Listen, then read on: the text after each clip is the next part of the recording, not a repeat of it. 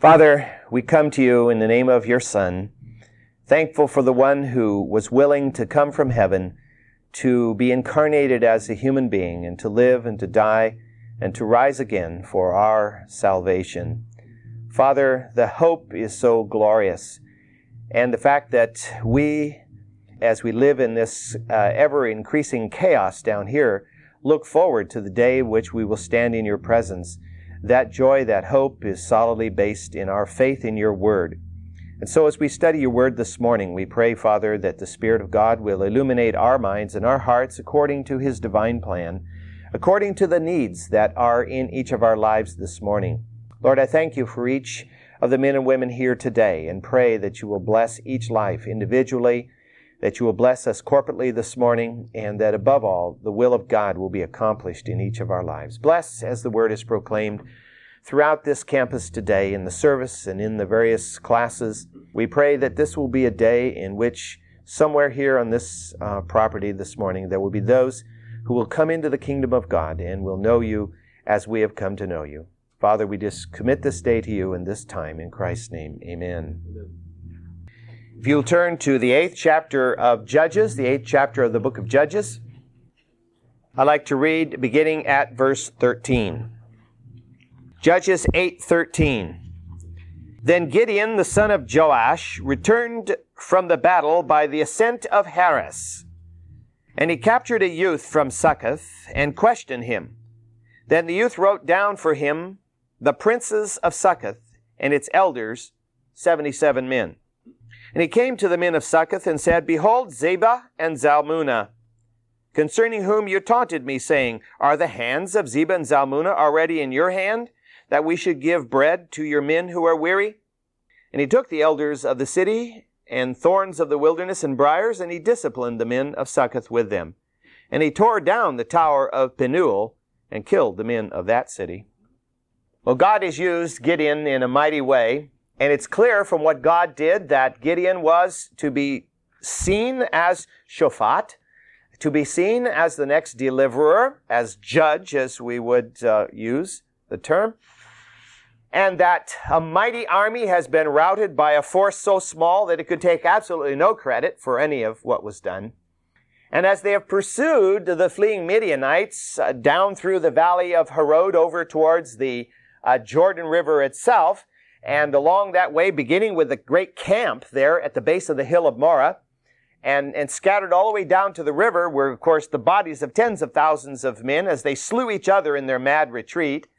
And then, of course, at the fords, where the Ephraimites captured the fords and slaughtered a bunch more, those that had escaped across, now Gideon pursued, and he captured them south of Rabbath Ammon, and slew or disoriented and slew another 15,000 men, the remaining Midianites, and captured their 2 kings.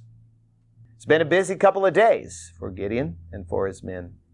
And of course, what we have to realize too is, as you think about this thing, and if you can possibly visualize all of this, which is hard to do, of course, we recognize that the people of Israel, as this army has been destroyed, there's a tremendous amount of loot lying around, in the tents of the camp and on the corpses of the men who had fled. And of course, a lot of people were having a good time doing a lot of looting, including, of course, the men who were involved in the actual combat or the pursuit. You remember as Gideon crossed the River Jordan just to the east of the Jordan River, where the Jabbok River comes down out of the highlands of Gilead, on the plain there was the city of Succoth. And he asked the city of Succoth if they would provide some bread for his men. They had been in pursuit of the enemy now for many hours, for actually better part of a full day. And they were very hungry.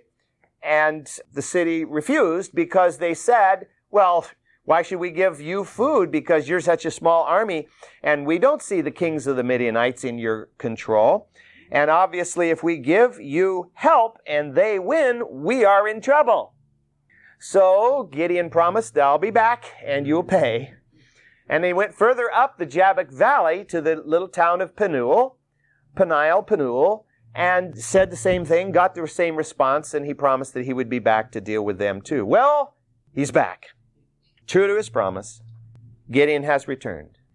And he's come back by the way of Heres. That simply means the way of the sun. The exact location of that, nobody really knows, but it's certainly one of the descents down from the high point of Gilead. He's come back to deal with these two towns. Now let me just give you a little background on Succoth and Penuel, or Peniel. Let me go back for a moment to Genesis chapter 33. In the 33rd chapter of Genesis, we have the story, of course, of Jacob.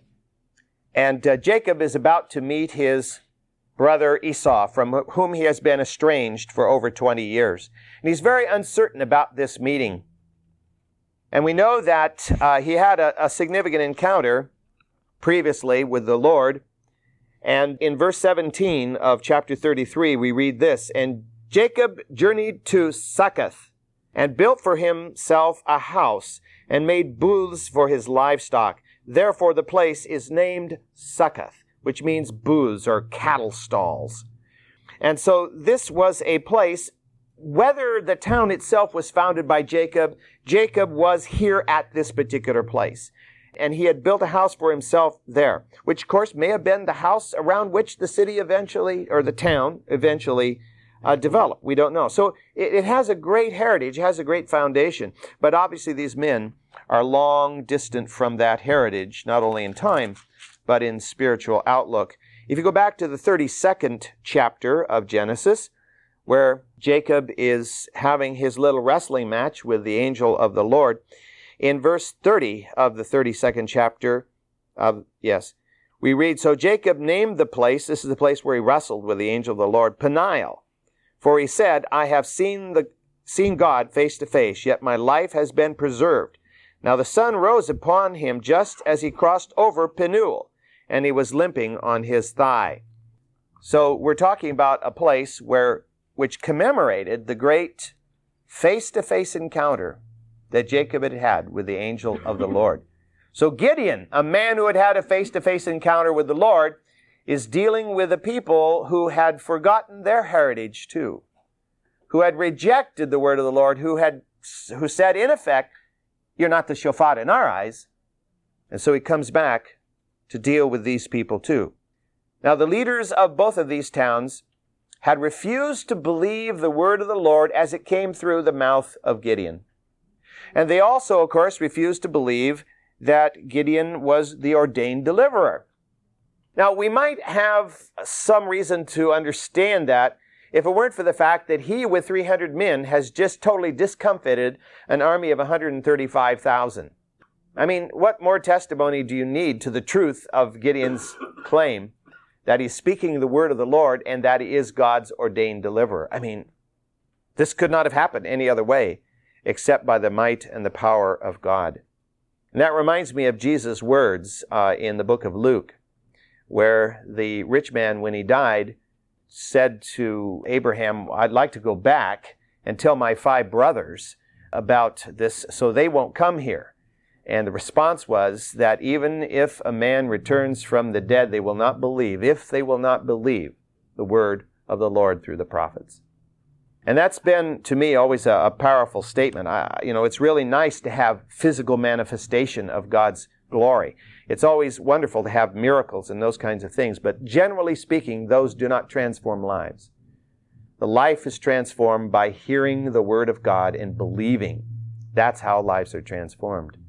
Sometimes miracles, of course, are useful for confirming faith, and that's, of course, one of the reasons why Jesus performed them, to validate his word, his message. But it's through the word that lives are changed. Obviously, the men of Succoth and the men of Penuel did not believe. Wisely, Gideon obtained the names of the city elders ahead of time. We're told that he captured a young man, and he asked the young man to write down the names of the leaders of the city, and the young man obliged, and he did so. He wanted to be sure that he was disciplining the right people. It's very, very important that that be true. When the First Crusade came across from Europe and left Germany and left France and marched through Europe on the way to aid Constantinople in relieving the attack of the Turks, they slaughtered anybody along the way who'd look foreign to them. They killed many Orthodox Christians. They killed many Jews, as well as Turks. They were not distinguishing one from the other. They were doing it all supposedly in the name of the Lord. Sad commentary, of course. But Gideon wanted to make sure that he disciplined the true offenders. The ones who were responsible, because certainly there would have been people in the city who would have said, sure, I'll give you some bread. But the elders had said no. And we're told here that he made whips out of thorns and briars, and he laid it on the backs of these men. At Penuel, though, the situation was a little bit more serious. There he tore down the main tower that defended the city. And the scripture says he killed the men of the city. Well, it's most likely that he didn't just go through the city seeking all the men and slaughtering him, but it seems that what is being said here is that those men who attempted to defend the tower, to prevent him from doing this, were slaughtered by Gideon. Now, the punishment might seem severe to us for simply not giving bread. But we have to remember, he refused to give aid to weary, tired men who were in the pursuit of the enemy. To refuse to give your own countrymen aid in a literal life and death situation is, for all practical purposes, treason. And so actually they got off with fairly light punishment from that perspective. The famous 19th century German commentator Delitzsch says this: having been called by the Lord to be the deliverer and the judge of Israel, it was Gideon's duty to punish the faithless cities. I think it's really important, and I think that we do, because of our understanding of Scripture, come at this from the right perspective. And we recognize that when you read the Scripture, you have to understand the reasons behind the events which transpire. There are many critics of the Bible who do not approach it that way, and they just read the Old Testament as one bloody thing after another, without understanding the real meaning and purpose behind the events and by the judgments which occur. Let's read on in the 8th chapter, beginning at verse 18 of Judges 8, verse 18. And he said to Zebah and Zalmunna, what kind of men were they whom you killed at Tabor? And they said, they were like you, each one resembling the son of a king. And he said, they were my brothers, the sons of my mother. As the Lord lives, if only you had let them live, I would not kill you. So he said to Jether, his firstborn, rise up and kill them. But the youth did not draw his sword, for he was afraid, because he was still a youth. Then Zebah and Zalmunna said, rise up yourself and fall on us. For as the man, so is his strength. So Gideon arose and killed Zebah and Zalmunna, and took the crescent ornaments which were on their camels' necks, symbols of their royalty. These were the two actual leaders of Midian. The two others that had been captured earlier by the Ephraimites were the actual military commanders, but these were the royal leaders of the nation. There's no biblical record of this event that Gideon is referring to here, about his brothers being killed at Tabor by these two men. We don't know for sure from this passage, except by implication, as to whether his brothers had been killed in a battle or if they had just been murdered. Now, we're told in this passage that this occurred at Tabor. Mount Tabor is directly north of the hill of Moreh, about 10 miles. And so from the camp at Tabor, apparently a raiding squad had gone north, and at the mountain of Tabor, somewhere in that vicinity, they had come across Gideon's brothers, plus undoubtedly some other individuals, and they had killed him. Now, the severity of Gideon's reaction here seems to imply that they had not died in battle, that this had not just been a battle in which the Midianites won and the Israelites lost and were killed, because Gideon probably wouldn't react this way if it had been a fair battle.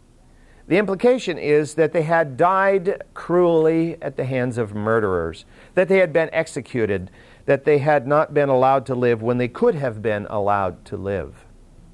What's interesting about this is the reaction of these two kings. The kings not only didn't deny the killing, which of course anybody in our government today would immediately do, but they foolishly admitted that the men they killed looked like Gideon. Well, they look just like you. Oh, smart, Right. Good idea. And then, possibly to flatter Gideon, they described them as having the appearance or the stature of the sons of a king. Oh, they look like you. Well, and by the way, they look like royalty to us. Oh, good. Well, dig the hole a little deeper, why don't you? Gideon's reaction is very interesting here. He has every right to slay them because, first of all, they are the kings of the enemy nation, which has brought such havoc on Israel for 8 years and caused horrible deaths of many, but because they're murderers. And God had made it clear in His Word that those who cause the blood, shed the blood of one on the ground, by their blood shall that blood be atoned. And so Gideon apparently wanted to humiliate these two men. Now what is interesting is whether Zebah and Zalmunna are actually the real names of the two individuals in Midianite. We of course don't know, because everything is written, most everything in the Old Testament is written in Hebrew. All we know is that the Hebrew meaning of Zebah is sacrifice. And the Hebrew meaning of Zalmunna is protection withheld or withdrawn. Very appropriate here, actually, for these two individuals, because they will be a sacrifice and their protection has been withdrawn from their gods. And so Gideon decided that the best way to humiliate them is to slay them with a youth, an unproven warrior. Now, for you and for me, without having been raised in a warrior code, we wouldn't really maybe understand that that is true humiliation. But all you have to do is go back to the Middle Ages in Europe. And for a great knight, a great champion, to die at the hands of a woman or a young man or somebody who wasn't a warrior was a terribly humiliating thing. And so this is what he's trying to do. He's going to have his own son kill these two guys. Well, Gideon's son Jether, who's mentioned here, was probably still a teenager and probably on the young side of the teenage. He did have a sword. The passage seems to indicate he did have a sword. But I think he had simply been serving as his father's page, an aide. And it's very possible that he had never struck a blow with a sword in seriousness in his life so far. And so his father says, draw your sword and go over and kill these two guys. And he demurs. This is his father, commander of the army, but he doesn't do it. And the reason the scripture says is that he was afraid because he was still a youth. Well, think about it for a minute. Let's say you're 15. You got this sword, but you've never actually hit anybody with it before. And you're asked by your father, draw your sword, and here are these two guys standing, hands tied behind their backs. Go over there and... just put yourself in that place, I have a hard time killing a rat, if I'm looking at the thing, let alone trying to kill a person. I can understand Jether's, resistance to this, even though it's his father and even though it's the commander of the army under whom he is serving. And of course, he is not Gideon, no one says anything bad about Jether here. The implication is that they all understood. What's interesting is that Zebah and Zalmunna immediately say to Gideon, you do it yourself. You carry out this judgment on them, on us. Now, it isn't that they are wanting to die, necessarily. It's that they want to die at the hands of a valiant warrior. To die at the hands of a valiant warrior is credible. This means that you would go down in the legend of your own people as having worthily died. It also means, for whatever it was worth, that as you pass into the next world, hopefully, whatever afterlife you believed in, you would stand a little higher in having died at the hands of a great warrior rather than dying at the hands of a child, in effect. It reminds me of, for example, of Islam. Of Islam, if you're a warrior and you die in the heat of battle fighting the infidel, why, it's instant glory for you. You get to spend the rest of eternity basking in a hammock, drinking lemonade with lots of lovely women fanning you, This is their idea of glory for a warrior. This is the opposite, of course. I think there was another matter here, too, though. Jether's reticence and the fact that he was an unproven warrior meant that he just might drag this out a little bit. He might stick them in a few non-vital places, and the dying process might be a little slow. Whereas Gideon would probably dispatch them immediately, and they would be over with. I think they were looking out for their own pain here as part of the issue here. Don't let this kid do it. He's liable to drag this thing out, and we don't want that. And we can understand that too. Now, in all this discussion of warfare, of vengeance, of bloodshed. I think it's constantly important for us to remind ourselves that the real battle is a spiritual battle. The demonic powers are behind the gods of the Midianites, the Amalekites, and all these other ites. And they were seeking to destroy the people of Yahweh. It isn't just that the Midianites were out there and wanting to rip off this land for their own good. That may have been, in their own minds, their primary reason, but there was behind that a motivating power that they may not even have recognized. And that is a satanic desire to destroy these people in particular, because they are the recorders of the Word of God. They're the ones through whom God is speaking and giving His Word for mankind. And they are the ones through whom Messiah has been promised. And even though, we might say, why does Satan bother? He knows it's finished. He knows his doom is sure, as Luther would write in his hymn. But it's as if he believes he can win yet, and that if he wipes out Israel, then Messiah can't come. I think it's important for us to keep referring back to that oft-quoted verse in the 12th chapter of Ephesians. For our struggle is not against flesh and blood, but against rulers, against the powers, against the world forces of this darkness, against the spiritual forces of wickedness in heavenly places. The spiritual forces of wickedness in heavenly places. We read throughout the Old Testament, we read of real physical battles. This was a real physical battle. Real Midianites died in the flesh here. And David goes forth and conquers all the surrounding nations of his day and really kills enemy soldiers. But the greater battle in all of this is spiritual. Let me refer once more back to 2 Corinthians chapter 10, that famous passage having to do with spiritual warfare, where Paul, of course, if anybody knew spiritual warfare, Paul knew spiritual warfare. And so Paul writes in 2 Corinthians chapter 10, and by the way, the city of Corinth was as wicked and spiritually dominated by evil forces of any city throughout history. It was one of the largest cities in the whole Mediterranean basin, and it was dedicated to many, many gods and goddesses. And Paul writes in the 3rd verse, For though we walk in the flesh, we do not war according to the flesh. For the weapons of our warfare are not of the flesh, but divinely powerful for the destruction of fortresses, meaning, of course, spiritual fortresses, which it goes on to define in verse 5. We are destroying speculations and every lofty thing raised up against the knowledge of God, for we are taking every thought captive to the obedience of Christ. And that, of course, becomes true in the hearts of those who believe. It is true in our hearts. Christ has taken our thoughts captive. We're not drawn away by the spiritual and philosophical deviations of the world.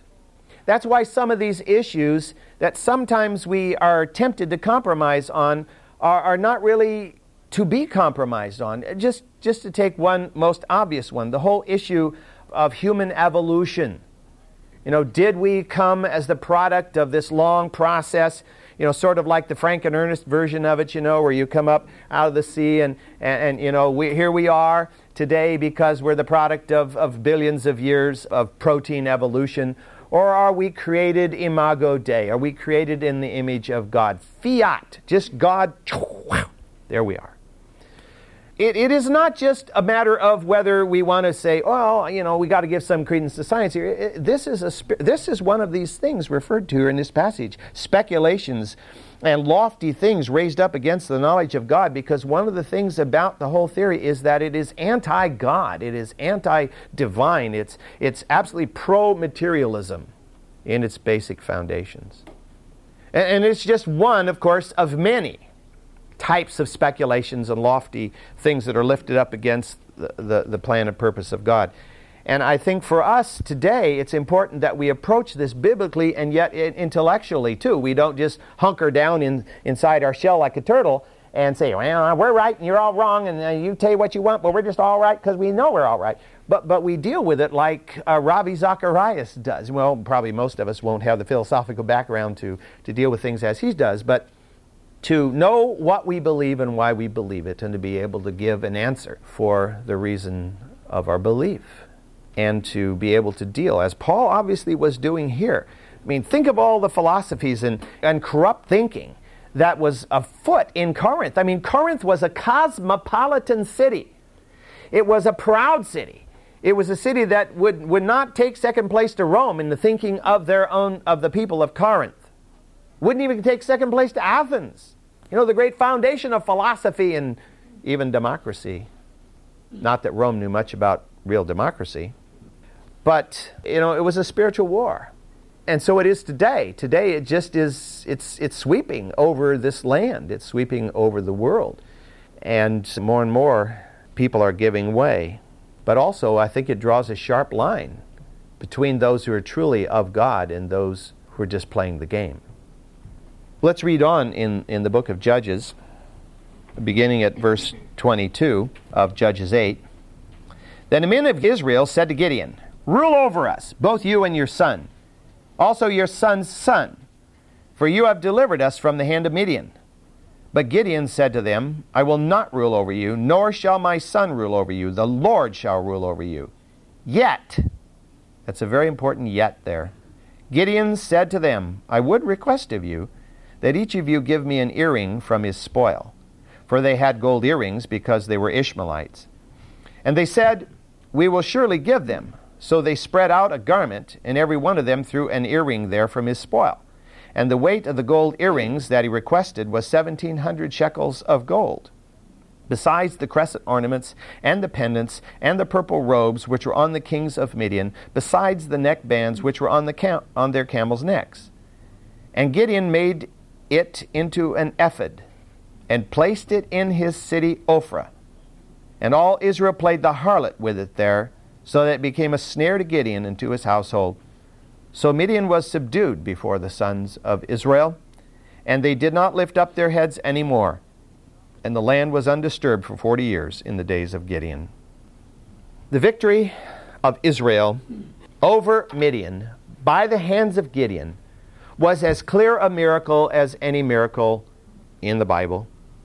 And it demonstrated beyond a shadow of a doubt to anybody who was paying attention that Gideon was Shophat. He was the deliverer. He was God's anointed deliverer of Israel under the concept of a theocracy. Gideon was faithful to the Lord's commands. Gideon was a man of great courage. He was a man with obvious leadership ability. And this appealed to the elders of Israel. Therefore, they sought to establish Gideon as their governor over Israel. And his family is a ruling dynasty. What you're hearing here now is some of the first hints of a desire for monarchy. It's a desire to have a king, which will one day manifest itself in such a way that God will allow it to be. Gideon had so distinguished himself in the midst of Israel's darkest hour, and up to this moment, since at least the time of the conquest, the oppression by Midian was the darkest hour of Israel because they were hiding in holes in the ground. That the people were ready to lift up Gideon and his descendants and name them as their rulers. You see, they are not seeing the spiritual side of the battle. They're only seeing the physical side.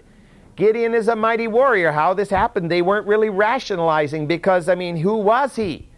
The youngest in his family of the least clan of Manasseh. Why would he be the great warrior, ruler? He didn't have the blood for it, if you needed blue blood to be the ruler. But it was because it was easier to trust in a man who had proven himself than it was to trust in a God you couldn't see. Placing faith in God because of His Word only is very difficult for most people. And until one is born again, born of the Spirit, it's impossible. And even after being born of the Spirit, we are tempted sometimes to lean more on the physical than on the spiritual. All we have to do is look at what happened to the church. The church which was born in the days of the apostles. And And by the time you get to the age of Constantine and later, the church becomes greatly transformed and focus on the Word of God and the presence of the invisible God is transformed by the creation of all kinds of visible manifestations of God. Images of Christ on the cross and transubstantiation, the wafer and the juice become literally the body and blood of Christ. I mean, these things which become in themselves exactly what we're talking about in this passage. These are in effect an ephod for the church. Gideon himself, of course, refuses the honor here, and he upholds the concept of theocracy. He says, I will not rule over you, my son will not rule over you, Yahweh will rule over you. And in his words, he was urging them not only to continue to follow God's ordained pattern that had existed ever since the days of Joshua, but he was stating a fact. God rules whether you like it or not, whether you believe it or not. God rules. God reigns. Sadly, the day would come when Israel would flat out reject theocracy. We can't live with this anymore. And they would foolishly demand a monarchy. Let me read from 1 Samuel, where this moment arrives. 1 Samuel chapter 8, verse 4. Then the elders of Israel gathered together and came to Samuel at Ramah. And they said to him, Behold, you've grown old, and your sons do not walk in your ways. Now appoint a king for us to judge us like all the nations. But the thing was displeasing in the sight of Samuel when they said, Give us a king to judge us. And Samuel prayed to the Lord. And then this verse, it just kind of leaps off the page. The Lord said to Samuel, Listen to the voice of the people in regard to all that they have said to you. For they have not rejected you, but they have rejected me from being king over them. It's spiritual war. They weren't rejecting the man Samuel. They were rejecting the God behind Samuel. The one whom Samuel represented, for whom Samuel spoke. He was the one they rejected. Now, the fact that God is sovereign in all of the affairs of human beings, in the governments of the world, be they pagan or be they supposedly Christian, is very clear from Scripture. Let me read you probably one of the most flat-out statements in Scripture in the 4th chapter of Daniel, where God is speaking relative to that great king Nebuchadnezzar. In the 4th chapter of Daniel, we read in the 29th verse, 12 months later, he was walking in the roof of his royal palace in Babylon. And believe me, from the records that have survived, that was some palace. The king reflected. He looks out over the city there, and he says, Is this not Babylon the Great, which I myself have built as a royal residence by the might of my power and for the glory of my majesty? Look at what he says here. I built myself by my power and for my majesty, for my glory. Here I am, great King of kings and Lord of lords. And while the word was in the king's mouth, a voice came from heaven saying, King Nebuchadnezzar, to you it is declared, sovereignty has been removed from you. And you will be driven away from mankind, and your dwelling place will be with the beasts of the field. You will be given grass to eat like cattle, and 7 periods of time will pass over you until you recognize that the Most High is ruler over the realm of mankind and bestows it on whomever He wishes. Now, when we look at that, we have to, of course, balance it with our total understanding of Scripture and God, because that would mean, in effect, God raised up Adolf Hitler and Mao Zedong and Joseph Stalin. Well, yes. He allowed them to come to power because He would use them, of course, to accomplish something that we may not even see yet at this moment in time. And, of course, He allows people to get what they deserve at the same time. God wanted to rule over Israel. And he wanted to rule over them through someone who would be his anointed person to lead them in their hour of need. But no, they didn't want that. They wanted somebody who would always be their king and whose throne would be inherited by his son and by his son's son. They wanted a dynasty of rulers because that's what the neighboring nations had. They didn't want to be different. But you know, one of the most powerful testimonies to the reality of God as an eminent God as being right here was the fact that they depended each day, each month, each year on God's rule, on God's reign, on God's provision. And they weren't leaning on some man and his dynasty and his royal entourage and his hierarchy of power and on his army. They had to lean on the Lord. Oh, well, we can't do that. That's one of the hard things for us, and that's what's happened to the church.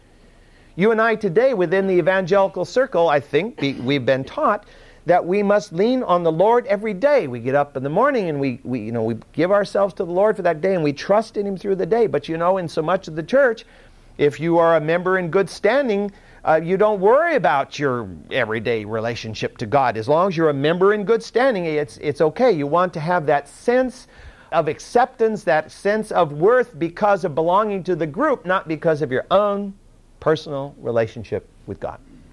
And that's where the church has gone on the iceberg or into the rocks or whatever we want to say. And I'm talking about the church historically over the past 2,000 years. And this is the whole issue that's being dealt with here. But Gideon, and later by Samuel. And it will be an issue that will constantly keep rearing its ugly head all this time from Gideon to Samuel, till finally God will say to Samuel, anoint a king. And they will wish they had never asked for a king. And of course, what happened in the very first king? You know, Saul. Saul seemed like such a wonderful guy, and he turns out to be a really big jerk. And Israel would pay the price. Anytime we try to change God's plan for us, we pay the price. And so Israel would pay the price. But the sad thing we see here is that although Gideon was wise in upholding the concept of the theocracy and refusing to become ruler over them, he won't let the whole thing drop completely. He will say, well, let's see here. Why don't you bring me some gold? I've got a good idea. And it's a bad idea. How can someone stand and say, do what God is telling you to do, and then listen to the devil whispering in his ear telling him to do something else? That's the struggle. That's the battle we deal with. It's a spiritual warfare. It's ongoing. Satan doesn't, if we stand strong in the Lord and Satan is thwarted at a moment, he doesn't go to the other side of the world and pretend like you don't exist anymore. He just says, okay, I'll come by a different door. I'll knock on this door over here now instead of that door. Since you barred and fortified it, I'll come over here and knock on this little door over here, which you may have left ajar. And so that's why it's a constant fight, putting on the whole armor of God that we might stand firm. We're knowing that other doors may not be as strong as the last one we barred, and we need to be able to defend those in God's strength. Well, we're out of time, so we'll look at what happened, what Gideon did, and why it was so damaging to Gideon and to Israel.